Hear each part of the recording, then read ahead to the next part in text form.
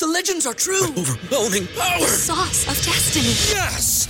The most legendary sauce has arrived as McDonald's transforms into the anime world of WickDonald's. The greatest flavors unite in all new savory chili McDonald's sauce to make your 10-piece Wick Nuggets, fries, and Sprite ultra-powerful. Unlock manga comics with every meal and sit down for a new anime short every week only at WickDonald's. Ba-da-ba-ba-ba, go! At participating McDonald's for a limited time while supplies last. After the holidays, a little cash goes a long way. The Chime checking account has tons of benefits to help, like fee-free overdraft up to $200 for eligible members, no monthly fees, and thousands of fee-free ATMs. You can even get paid up to 2 days early with direct deposit. Sign up for Chime today at chime.com/goals24. Banking services and debit card provided by the Bancorp Bank N.A. or Stride Bank N.A. members FDIC. Spot me eligibility requirements and overdraft limits apply. Out-of-network ATM withdrawal fees may apply. Access to direct deposits up to 2 days early depends on the timing of the submission of the payment file from the payer. Back with Vershawn Jackson on 93.7 The Ticket and theticketfm.com.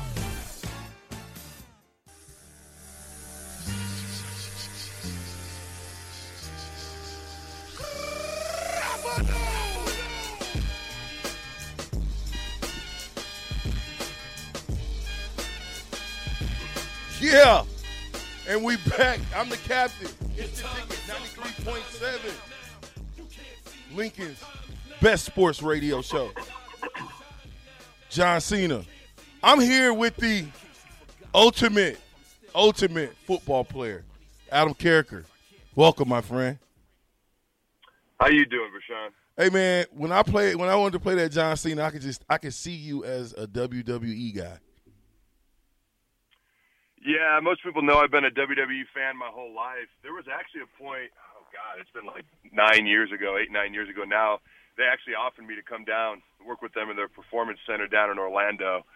Hey, I like the WWE intro music. Maybe we could change it from John Cena to like The Rock or Goldberg or Austin or something, though. Not that I want to be too finicky. Listen, before we get off today, we're gonna bring one of them. We're gonna bring one of them for you, and we'll have you come out to it and just see what's gonna be your WWE name. Oh man, I've been asked this before. You know, I'm a big Goldberg guy. In fact, I hadn't texted him in like 2 years. I texted Goldberg last night because he's a Georgia guy. He got right back to me. He was all pumped up and excited. I always just like the one name, like Sting, Goldberg. So I don't know if Carriker has that same ring to it, but I'd kind of start from there and see where I ended up at if I was to take it serious. At 6, well, your bio said 6'6", 300. At 6'6", 300, looking like the Incredible Hulk, you would be a really imposing character. So I would love to see Adam Carriker out there getting busy with those guys. You would fit right in with them. Well, I appreciate that, man. At the time, I wasn't done playing football, so I said thanks, but no thanks. So people have often asked me, hey, why don't you go call them up and ask if they'll still offer that what they offered you? And I said, they don't remember who I am. That was like too long ago, so they've forgotten all about Adam Carriker at this point. Well, Adam, I appreciate you coming on the show, man. I appreciate you taking the call. I'm going to get right in it, man. You know, I'm a question type guy, so first question is, how'd you make it to Nebraska? How'd you get recruited? What happened? How'd you find your way into Lincoln? Yeah, so I was born in Hastings. When I was 3, my dad got laid off from his job, so I grew up in the state of Washington. But my entire childhood, the mood in the Carriker house revolved around whether Nebraska won or lost. And so I knew if Nebraska won, which they normally did, you know, I could probably get away with a few things, but if Nebraska lost, I better be walking on eggshells around my dad especially. He's the biggest Husker fan I've ever known in my life, so they were my dream school. You know, when it came time for recruiting and things to happen, I've shared this before, but it was an interesting tale.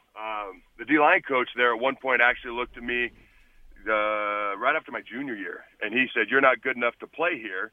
And I was like, well, I'll never play at Nebraska, so that didn't go well. So I started to do some things my junior year. I was a quarterback, you know, and then my senior was my first year that I ever played D. And I started to do some things my senior year. I got some offers, things of that nature. Actually, I had way more interest as a quarterback than I did a defensive end. I was also a pitcher. I threw 95 in baseball. Some scouts were talking to my dad that I ended up hurting my elbow. I could still throw a football, but the pitching motion, I had to have surgery, and I didn't want to do it. So I said, I'm going to go lift weights. I'm going to hit people. And that's how I ended up focusing on defense a little bit more. And then my dad sent my last tape from my senior year. And the other team ran the wishbone. They just ran the ball over and over. They beat us like 49-0. My team wasn't good, but I had 22 tackles. And so they called me and they said, hey, we'd like you to walk on here. And, that was awesome. The issue for me was we ain't got a lot of family and a lot of money, and out-of-state tuition, being in the state of Washington, that was a lot of money. Something we weren't going to be able to afford, so I said thank you, but no thank you. So literally the next night, they called back with a scholarship offer. I'm not going to lie to you, man. I've learned since college football is a business. I think people are starting to realize that more and more with NIL, but you and I knew that a long time ago. It's a business. They were trying to get a player without wasting a scholarship, but as a high school kid, all I saw was they're playing games, and I was mad. So I took recruiting trips, and they offered me to take a recruiting trip to Lincoln. So I took one there. The whole entire time I was pouting. My dad was there with me. Harrion was there, a bunch of other guys that ended up coming in were at that same recruiting trip. And so the last thing that we were supposed to do was just chat with Coach Solich before we left and went back home. And I'm sitting outside Coach Solich's office, and my dad just kind of staring at me and smiling. And I'm mad. I'm like, what is going on, Dad? He goes, are you done? I go, am I done what? He goes, are you done pouting? I go, what do you mean? He goes, do you want to play here or not? I was like, yeah. He's like, well, why don't you get over it and go in there and commit? And that's what I ended up doing. So to this day, it's kind of an unusual story. But anyways, my dad kind of looking at me and laughing kind of softened my heart, and I went and I committed, and the rest is kind of history, so to speak. Wow, that's an awesome story. Okay, so let's get into then what happened. You get there, you have to sit for, 3 years before you start playing? Or when did you start actually playing? Not special teams, but okay, I'm at DN and I'm playing. So my first year I redshirted. Then the second year I would come in nickel situations sporadically. I ended up hurting my ankle, so I missed a good deal of time there. So my sophomore year was really the first year that I started, and I started to see some time. Again, my first 2 years I got banged up a little bit. So my sophomore year I hurt that same stupid ankle. So anyways, I missed some time, but that was the first year I was the starter, and then my junior and senior year. My junior year is when I played full-time, never came off the field, and then my senior year as well. So that's kind of how that worked out, so to speak. Now you were in that transition, from, I believe, Solich, Pelini to Callahan. Talk a little bit about what was that like going through that situation? Yeah, so my first 2 years were under Solich. So I saw what Nebraska football was supposed to look like for a little bit, at least as a young pup. And then, the whole Alamo Bowl thing, when we found out that Solich was fired, and I'm sitting in my grandparents' house playing cards, and I see it on ESPN, and that's how I found out Solich was fired. And then I'll never forget, Pelini was the interim coach. And I've shared this story before, but we actually had a players-only meeting, about whether we were going to play in the bowl game or not. Players were mad. Players were very upset. But the end of that meeting had the right outcome. I mean, I was a young guy, so I wasn't saying much. But in my mind, I'm like, why the hell would anybody not play in a bowl game? I know we're mad. But I wasn't going to say a lot because I hadn't done anything. I didn't think I'd earned the right. But plenty of other players voiced their opinion. Playing in the bowl game, I think we beat Michigan State like 17-3. And then Callahan obviously changed from then on. But for me, I at least got to see what, Nebraska football is supposed to look like for a couple of years. So, you get through that. You make it through. You're doing well. You get drafted first round, 13th overall pick. What was that like? What was that like? Being that you had to kind of come in, you went to St. Louis, Grant Winstrom. So just speak to kind of what that was like. What was the pressures? What happened being drafted first round, 13th pick overall? So for me, I kind of glossed over a couple of early things.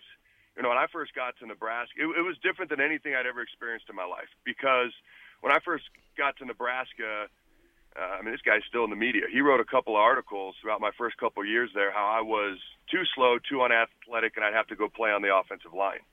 And you got to remember the D-line coach that was recruiting me told me I wasn't good enough to play there. So that's – my high school team, we stunk. We were 0-9 my senior. So this was what my experience was. My experience was proving people wrong and shoving it up people's rear end sideways. And I didn't come in with a chip on my shoulder. I came in with a whole forest. All of a sudden, for the first time in my life, I'm the guy that everybody's pumping up and everybody's looking to do big things. And I was like, whoa, this is weird. I don't know how to handle this. I'm used to people saying negative things. I know how to handle that. You know, I know how to prove people wrong. All of a sudden, it was completely different for me. Like, I'm doing individual drills out there, and I'm hitting a bag the first day of practice, and there's no joke, a dozen people in suits that had to be like 10 to 15 grand just standing there watching me hit a bag. Like, dude, that was so foreign to me. So I probably didn't handle that real well in the beginning. I mean, I did some good things. You know, luckily I was voted the Rookie of the Year for the Rams by my peers on the team, which to this day I thought was a really cool honor. But to me, I was going from DN to nose guard. I look back on it, you know, maybe I could have blocked out some of the nose and focused a little bit more, paid a little bit more of attention.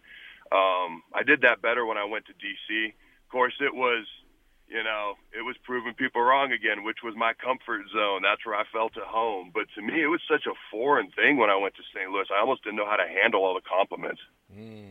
Now, you talked a little bit about what Nebraska football was supposed to look like. You know, under Solich being there for 2 years, you kind of saw that. What was the differences between Solich and Callahan coach teams? So I'm not gonna bury Callahan. I'm just gonna tell you what I saw and what I experienced. What I saw was Husker power ushered out the door.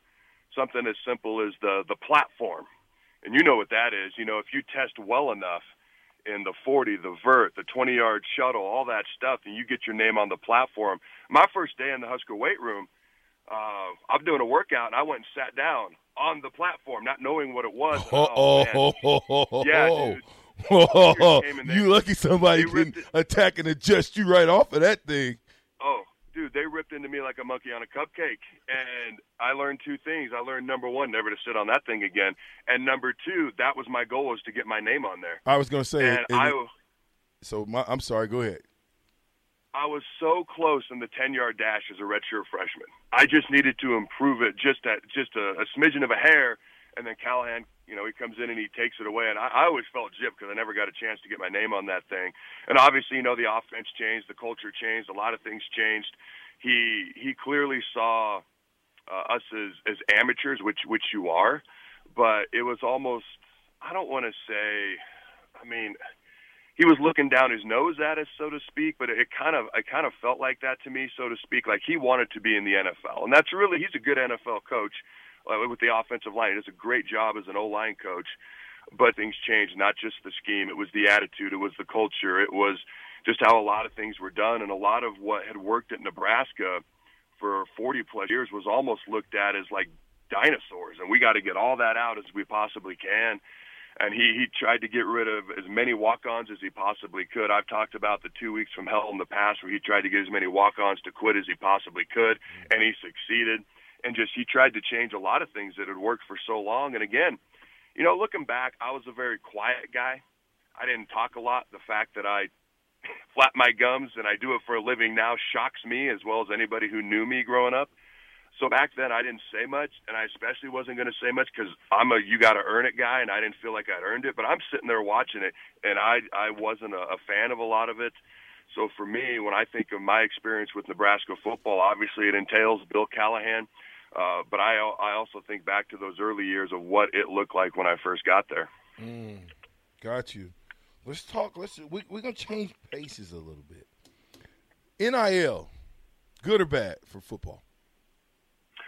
Man, that is – okay. So for years – let's go back pre-transfer portal. For years, if players were unhappy, they'd have to go somewhere and they'd have to sit out a year no matter the circumstance. It didn't matter if you were a triple option quarterback and all of a sudden they brought in a pro-style offense. It didn't matter. But coaches could come and go as they please. You know, Pete Carroll, USC gets in a lot of trouble. Pete Carroll takes off. Nothing anybody can do about it. And I always said that was unfair. You know, then the transfer portal rolls around, And now it's very easy for players to go. I mean, how many, I don't know, probably a couple thousand players have entered that thing. I don't think a whole lot of them have found homes. Sometimes it works, sometimes it doesn't. I think a lot of guys kind of go into purgatory, and it's not quite what they hoped it would be. But what I didn't like was that players had no power. Now players have a ton of power, and it holds coaches accountable, which is what I like. What maybe isn't as great is, you can question whether players want to stick it out and earn it. Like Stetson Bennett last night at Georgia, how much heat has that guy taken, yet he stuck it out? Those stories seem to be fewer and farther between. So there's pluses and minuses. When you go to NIL, there's a lot of money that is made off the backs, as you know, of college football players. And a scholarship is not something to be sneezed at. I said I would have paid for the rest of my life, probably, and then some, to pay for out-of-state tuition to walk on at Nebraska. Without that scholarship, I couldn't have played at Nebraska.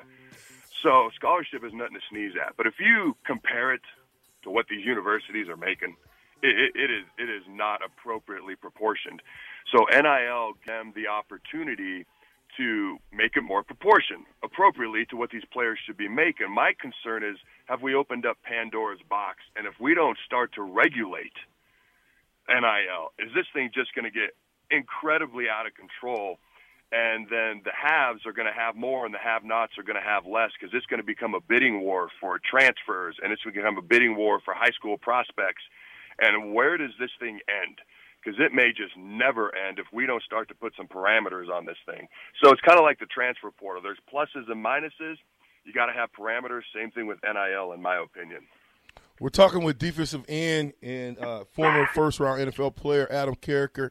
Carriker, we got to pay some bills. We'll be right back. I hope you stick around. I got more questions for you. I'm the captain. It's The Ticket, 93.7.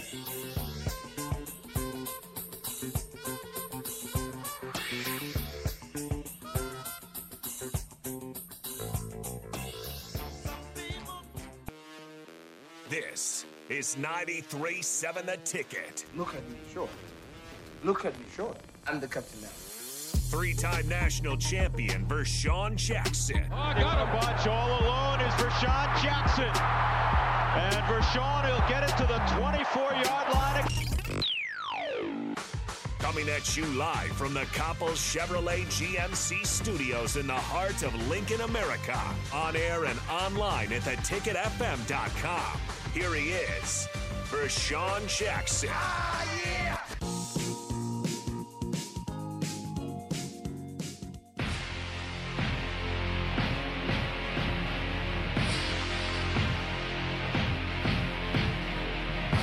Vershawn Jackson, let me ask you a question. Who's next on the captain's show? I had that we actually brought back Mr. Adam Carriker, because I was supposed to. What do I call him? Carriker Chronicle. Yeah, Carriker Chronicle is who's next on the captain's show on The Ticket. Big fella, this was what Pecan Pie asked me. Said, "What's up, VJ? Can you tell me who won 6 championships in 8 years, which included high school, college, and NFL?" Pecan Pie, you cannot stomp the coach and the captain. It's Grant Lindstrom. Stop it. Big Carriker, what's up, fella? I'm good, man. I appreciate you getting the Goldberg intro. That was awesome. Come on, that was just for you, man. We gotta figure out your intro, man. We gotta have an intro for you.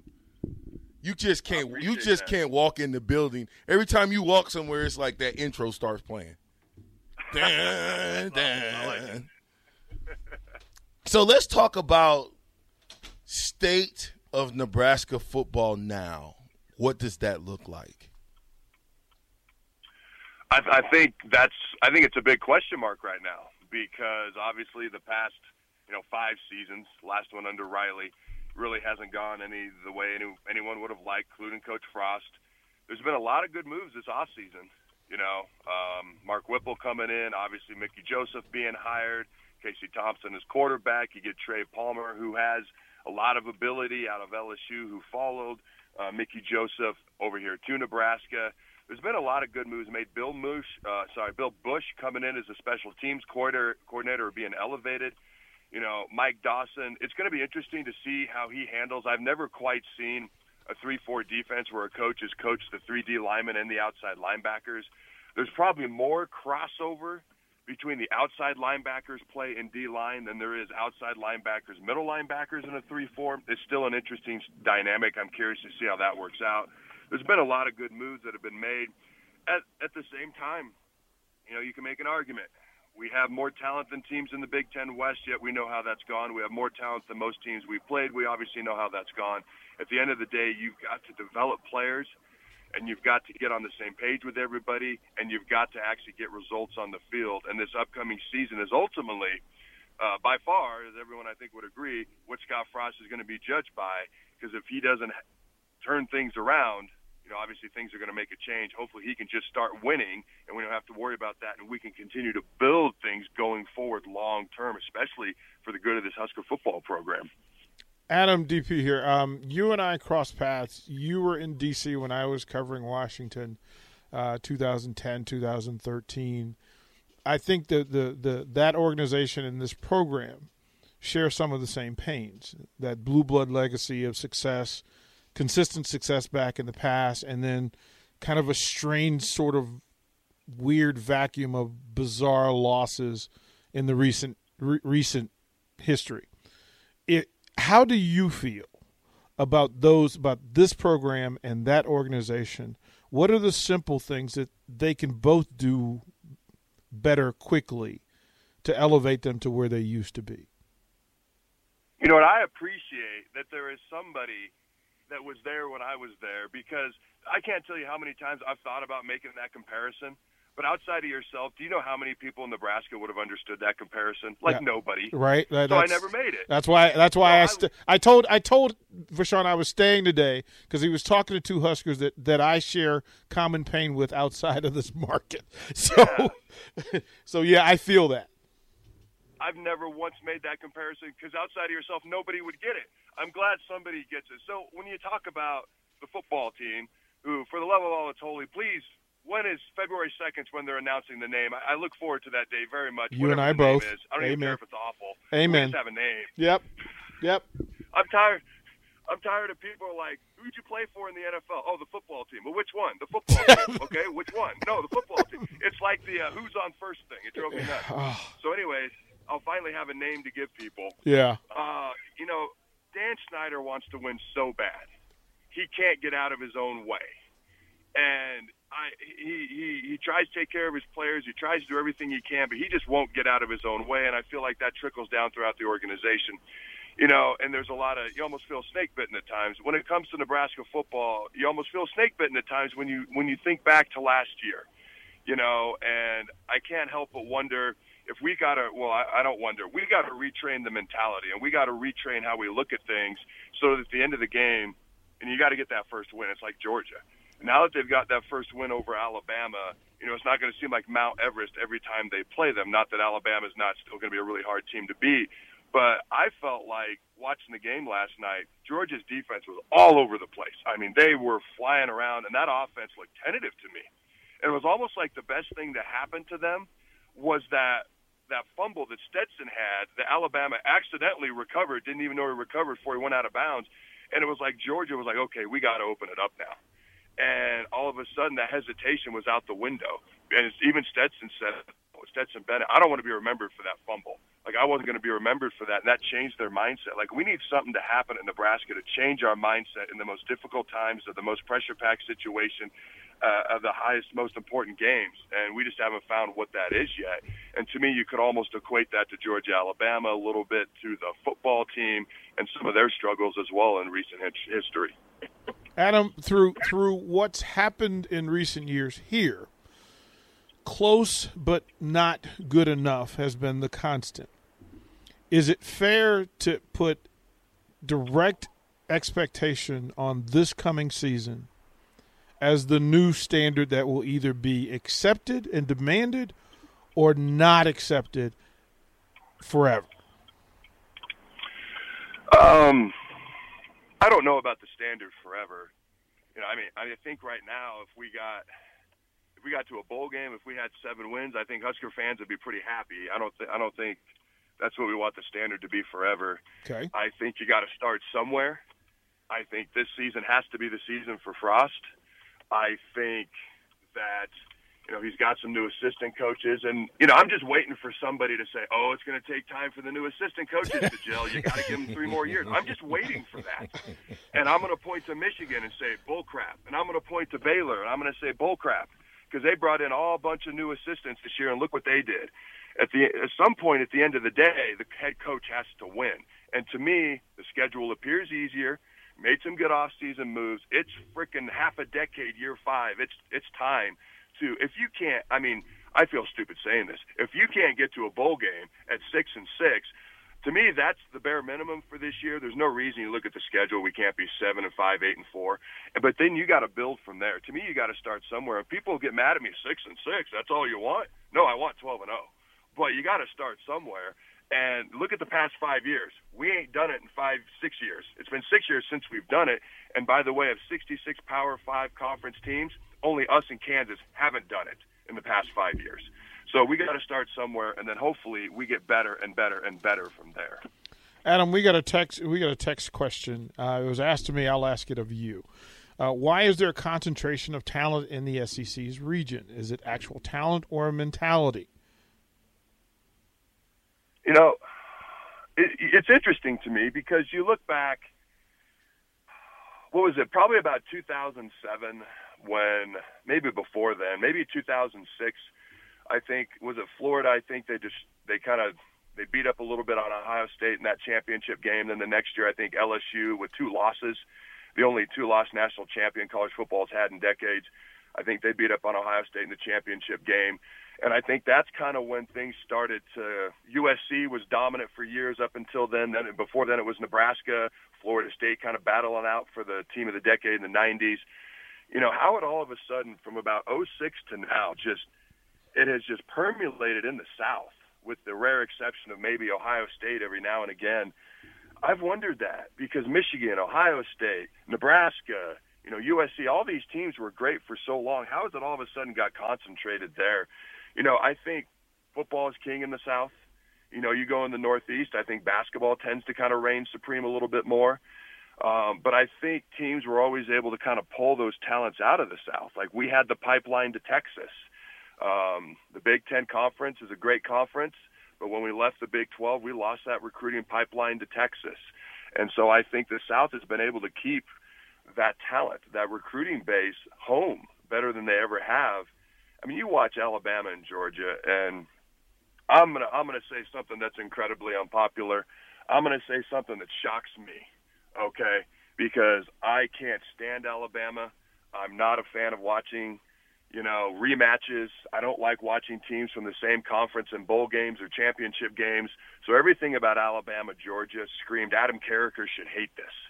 Going into that game last night, I was excited to watch it. And that's the unpopular part, and I'll tell you why, because they were the 2 best teams. Michigan's a good football team. Georgia spanked their rear end sideways. Cincinnati belonged in the top 4. They just didn't belong in the top 2. Okay, Notre Dame's 5th, and they clearly beat Notre Dame in Notre Dame's field at home. They were clearly the better team. Notre Dame wouldn't have done any better, and they're the next best team in the country.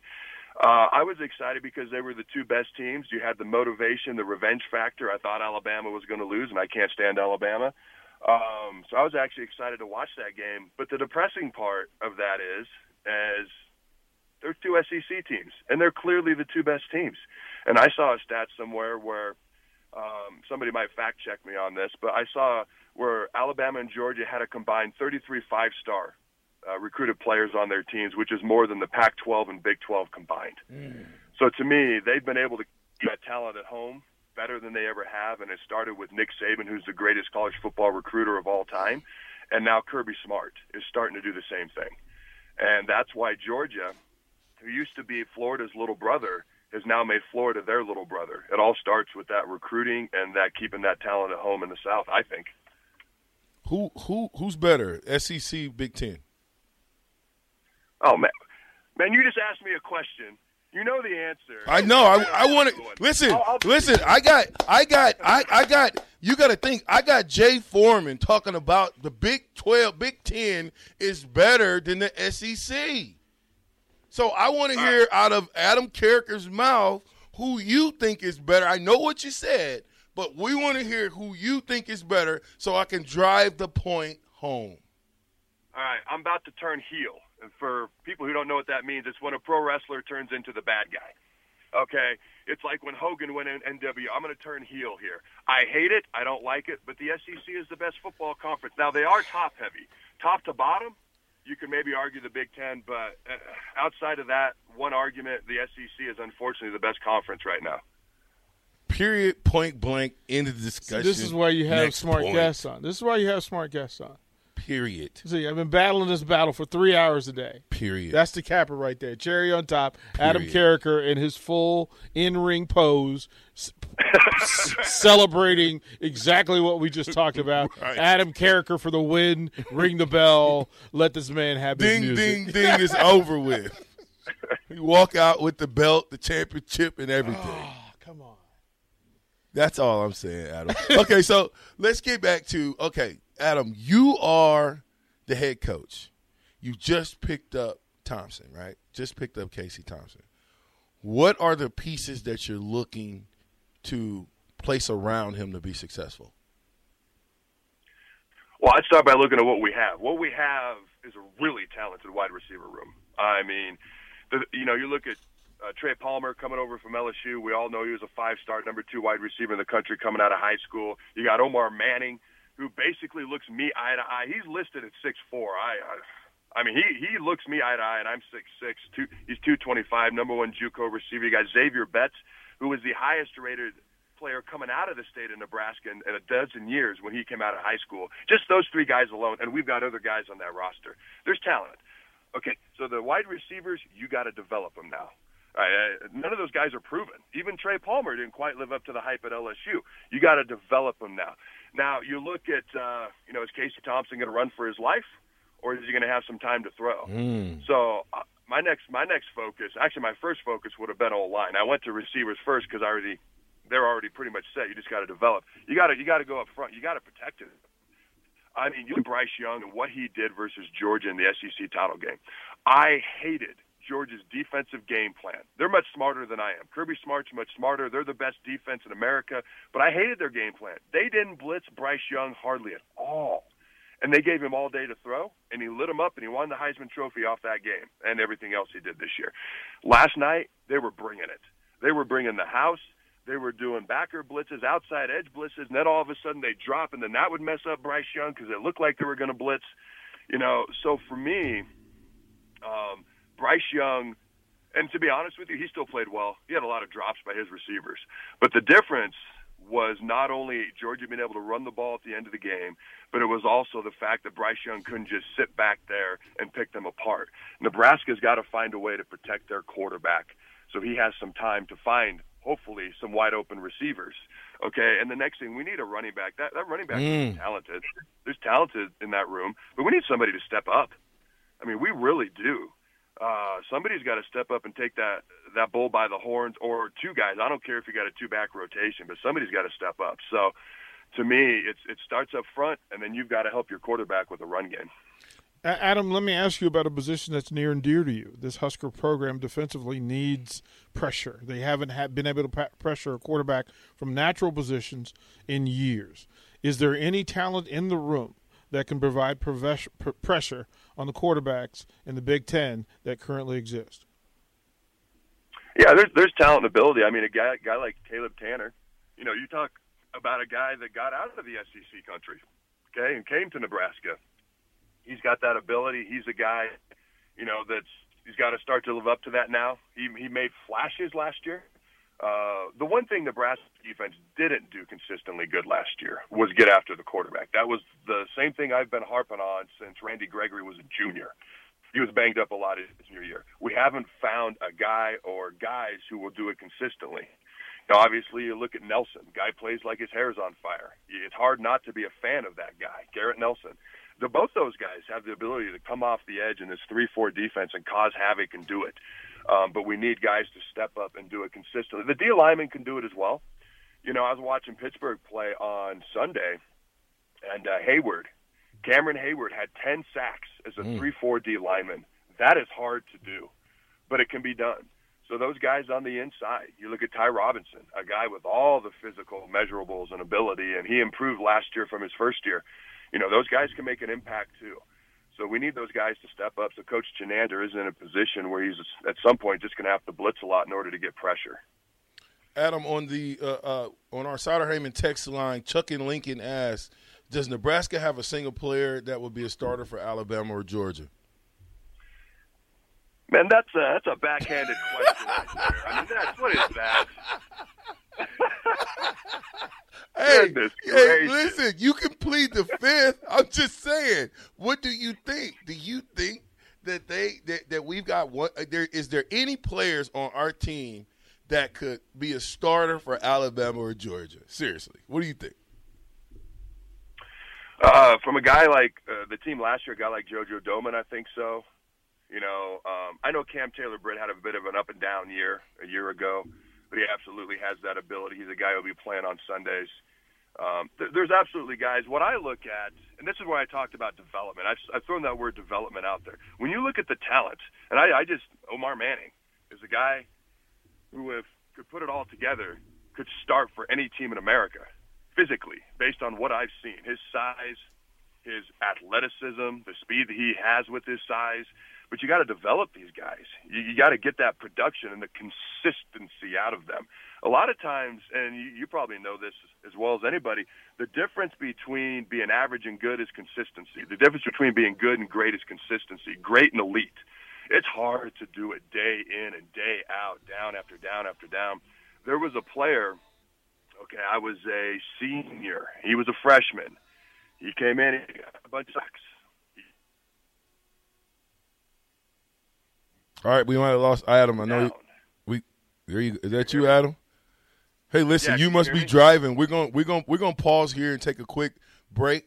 I'm the captain. Hopefully you can come back for this next segment. It'll be a short one, Adam, but you're kind of going in and out, but we're going to bring you right back. It's The Ticket, 93.7.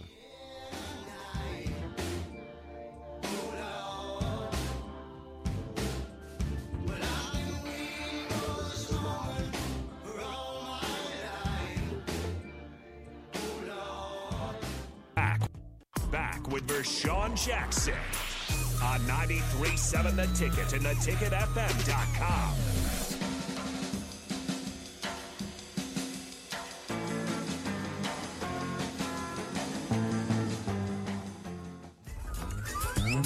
Hey, it's Bud Albert, and I'm going to sing a song for you, and we're going to show you a thing or two. You'll have some fun now with me and all the gang, learning from each other while we do our thing. Sing it.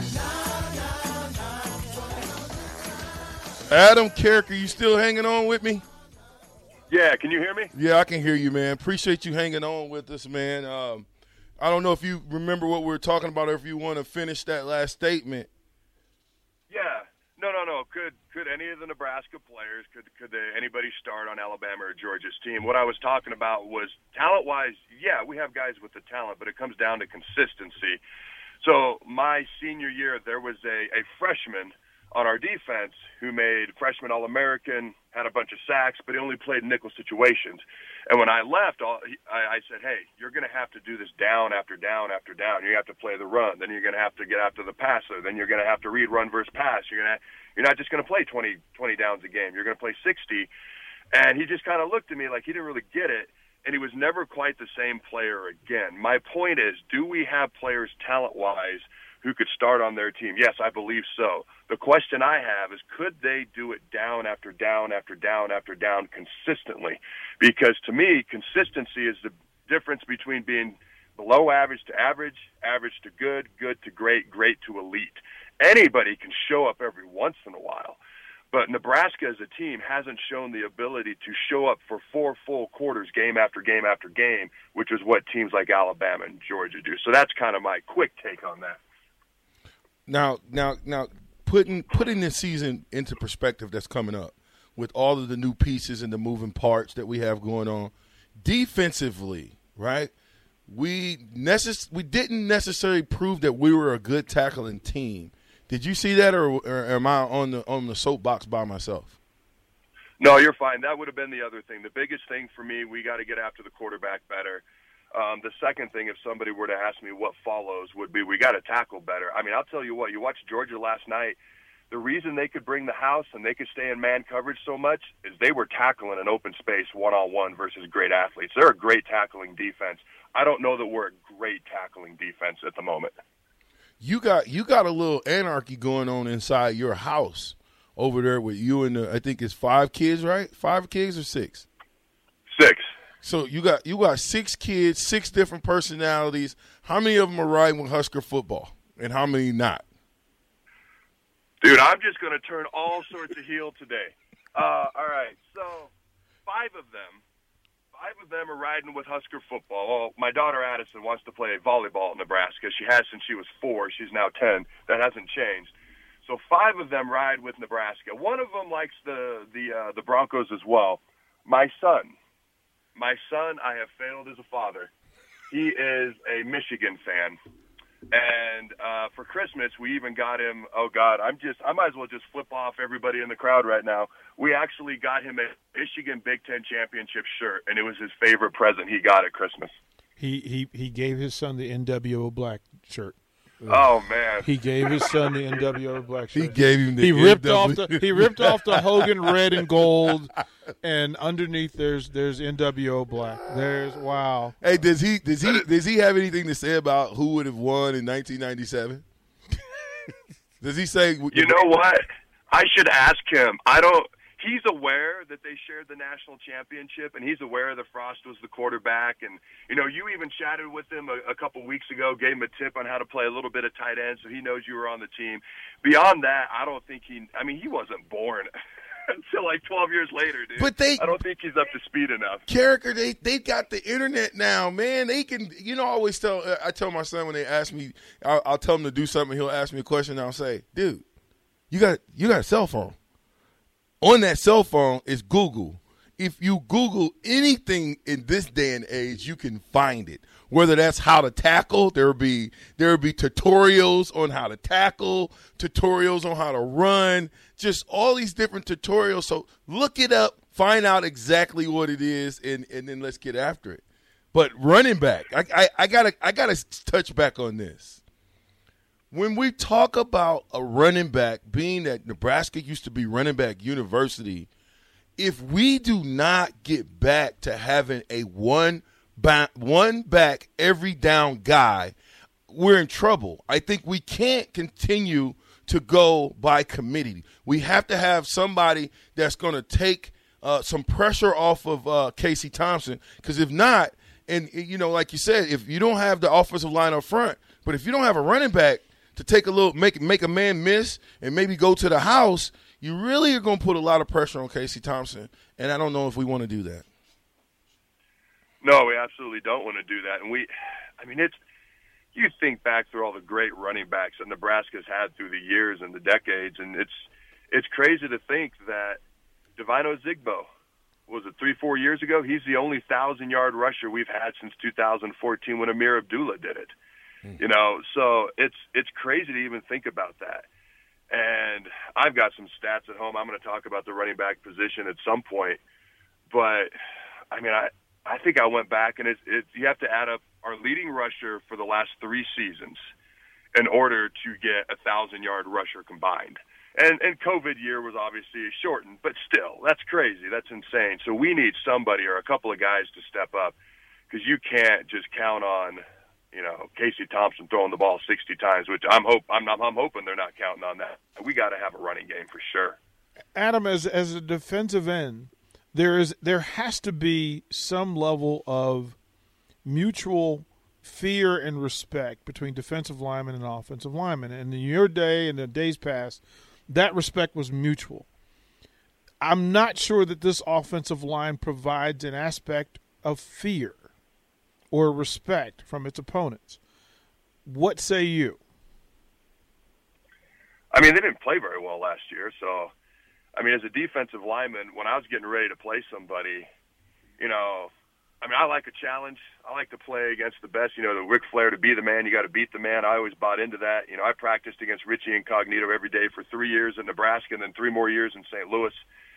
So I always felt like, hey, if I can handle Richie and all his wonderful tactics, I can handle anybody. You know, so that was always my attitude. People are like, when did you know you could play in Nebraska? When I could go toe-to-toe with Richie and I knew I was going to be just fine, that's when I knew I could play against anybody. So when you're watching film, and I'm sure Vershawn was the same way, you know, as a tight end watching linebackers and who he had to block and was I going to be able to get open and how tough was the competition. You know, there's certain old lines I would watch and I'd be like, oh, God, if I don't get 2 sacks, I'm going to be mad this game. You know, and then the next game, you're like, all right, it's going to be a war. You know, there's some big guys over there. They're physical, mean, and nasty. Let's light this candle. I don't imagine that the Nebraska offensive line a year ago had people thinking, wow, this is going to be a war. They're big, mean, and nasty. Not that they don't have ability and talent, because they've got size and highly recruited guys. But the results on the field did not match the potential that's in that room. And hopefully Raiola, a guy I played with actually in D.C., hopefully he can get that out of him. And I love Greg Austin. That's my guy. I played with him and practiced against him for years. He wasn't able to get, you know, to the level of play that he wanted out of him either, I think he would admit.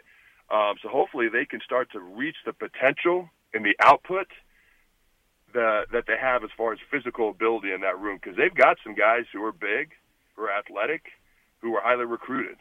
But it's kind of like the receivers. You got to actually get the results on the field. Do we get a running back out of the portal though? Don't you think that was important to get? I mean, to me, it's just as important to get a running back out of the portal as it is to get a quarterback out of the portal, if you're going to get one, because you don't have any proven running backs at all that you can say, okay, that's the guy. Which one? Even the 2 youngsters that played well that got hurt, they're not all the way developed yet to take the beating of the Big Ten that running backs normally will take. Who's the coach? Yeah, I'll be honest with you. You raise a fair point. It hadn't even occurred to me. I'm always so focused on me, the offensive line, the D line, and then obviously we needed a quarterback to bring into this quarterback battle. I think when you look at the running back room, your argument is strong in the aspect of we have nobody proven. You know, if we could find somebody proven or somebody who's a little bit more of a veteran or developed or whatever, obviously they could step in and fill that role. And I think a lot of people were hoping Marquise Stepp would be that guy a year ago. Obviously that didn't come to fruition. You know, I think if you wanted to play devil's advocate, you could argue, hey, you got guys like Ramir Johnson, Marvin Scott, Gabe Ervin, who was the starter, first true freshman to ever start game 1 at the University of Nebraska at running back. You've got Jaquez Yant. You know, you've got talent. Why can't you just develop one of those guys? So for me, it could go either way. You know, I'm fine either way, but you got to find somebody for the love of all that's holy. Yeah, I think you got to find that guy at running back that can make a man miss and go for 60, because that's a game breaker. That's a guy that can change the complexity of a game. I mean, I think it was Michigan State's running back. I watched him in some of the games. He changed the complexity of the game because he made 3-4 guys miss that should have tackled him, and then he took it 60 yards and for the touch. And so to me, if you got that guy, you have a guy that can be a game breaker at running back. He changes your offense completely on the ground, because you don't have to worry about trying to run a zone read and your quarterback pulling the ball. We can give it to our running back that's an every down back who can get it downhill and get the 5 to 10 yards that we require. It was interesting, and I keep referring to the game last night because it was a kind of a, you know, somewhat of a big game, and it's the 2 best teams in the country, and I feel like we could learn from them. And Nick Saban, you know, the announcers talked during the game about his biggest concern. The single player that concerned him the most on Georgia's offense was James Cook. And, you know, you could point to a few different plays as the play of the game, but to me, the run that he had, it was either late third or going into the fourth quarter, where he made a guy miss one-on-one. They washed Will Anderson down inside. It created a one-on-one tackling opportunity for the Bama defender. James Cook made a miss, and then his speed got him inside the Bama 10-yard line. And to me, that was ultimately what showed Georgia, because I think they were still battling that mental Alabama hurdle. Hey, it's the fourth quarter. We're here. We can win this game now. And that play was made by a running back and the one guy that actually had Nick Saban nervous on that Georgia offense. Adam, I would be ashamed of myself if I had you on the horn and did not ask you the question that all wrestling fans must know. What is the greatest finishing hole in the history of pro wrestling? Now, hold on. Hold or move? They're two different things. They're two different things. Okay. Are you asking about a move or a hold? Because there's two different things. So what's the greatest finisher? The stunner. The stunner. Stone Cold Stunner. Yeah. I mean, you can do it to anybody.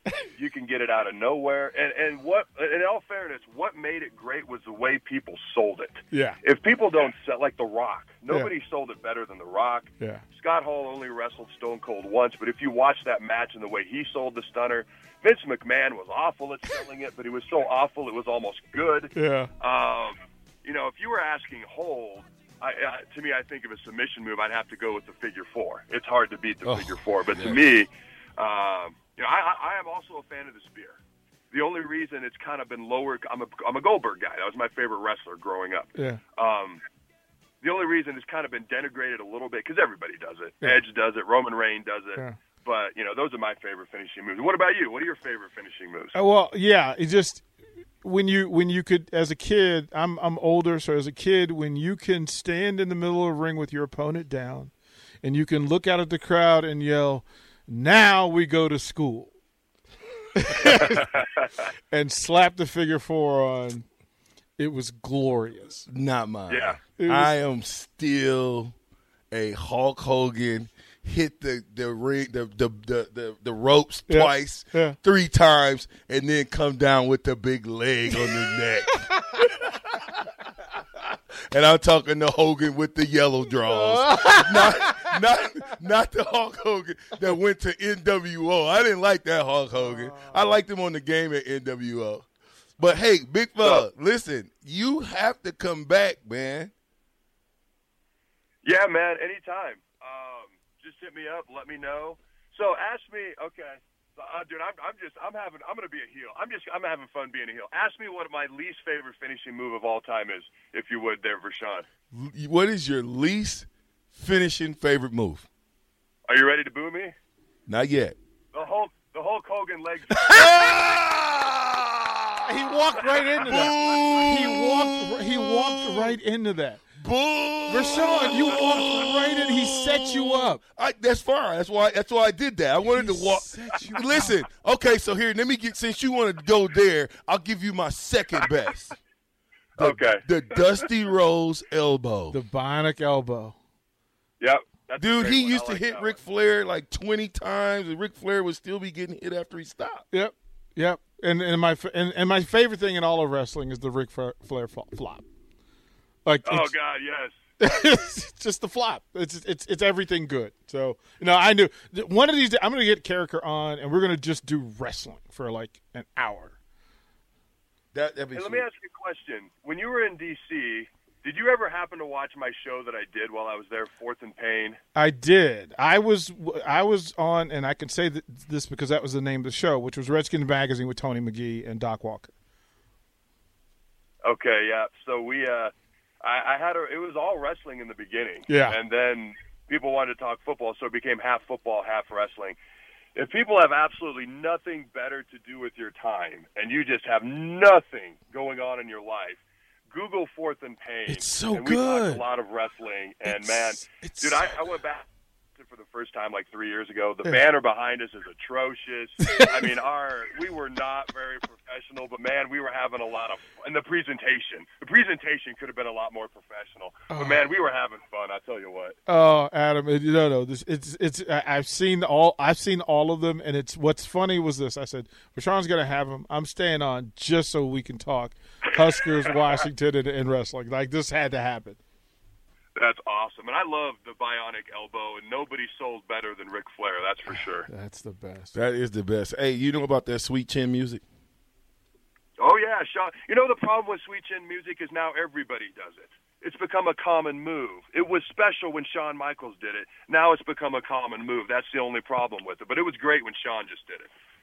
Right. Hey, Big Carriker, I'm going to need to get your best Go Big Red and throw the bones. And listen, before you do that, I think let the people know kind of what you got going and what to listen to, your YouTube spot and all that good stuff as well. Yeah, I got the Carriker Chronicles going on. Typically in the off season, it's Monday, Wednesday, Friday, but with so much news going on, I put out like 2 or 3 different shows yesterday because we had the special teams coach announcement with Bill Bush. I finally reacted to Trey Palmer. I'm going to talk about what the Huskers can learn from Alabama and Georgia. So anyways, it's coming out sporadically right now because there's so much news, which is good, fun stuff to talk about, but check it out. Omaha.com/Carriker. People are starting to find the YouTube page and obviously Facebook and Twitter as well. I love your gut reactions, by the way. They always gut reactions for real. It's like, I just ate the worst whatever, and it just hit my gut and just destroyed me. So I appreciate your gut reactions. So give me your best. Go ahead. They're the most fun ones to do, and sometimes I do prep and I have stuff ready. But like the gut reactions are most of the time they're just gut reactions. So a lot of times they're the most fun to do. It'd be a lot more fun if we win more. I enjoyed the volleyball gut reactions a lot this year. When we hopefully start winning more, I'll enjoy them even more. Nice.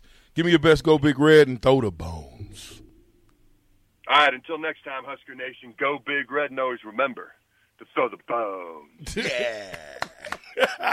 Hey, that's Adam. That's Adam, the big man Carriker. I appreciate you, Adam. I am the captain. I'm in the co-pilot seat with DP. The Ticket, 93.7. Nick, take us out.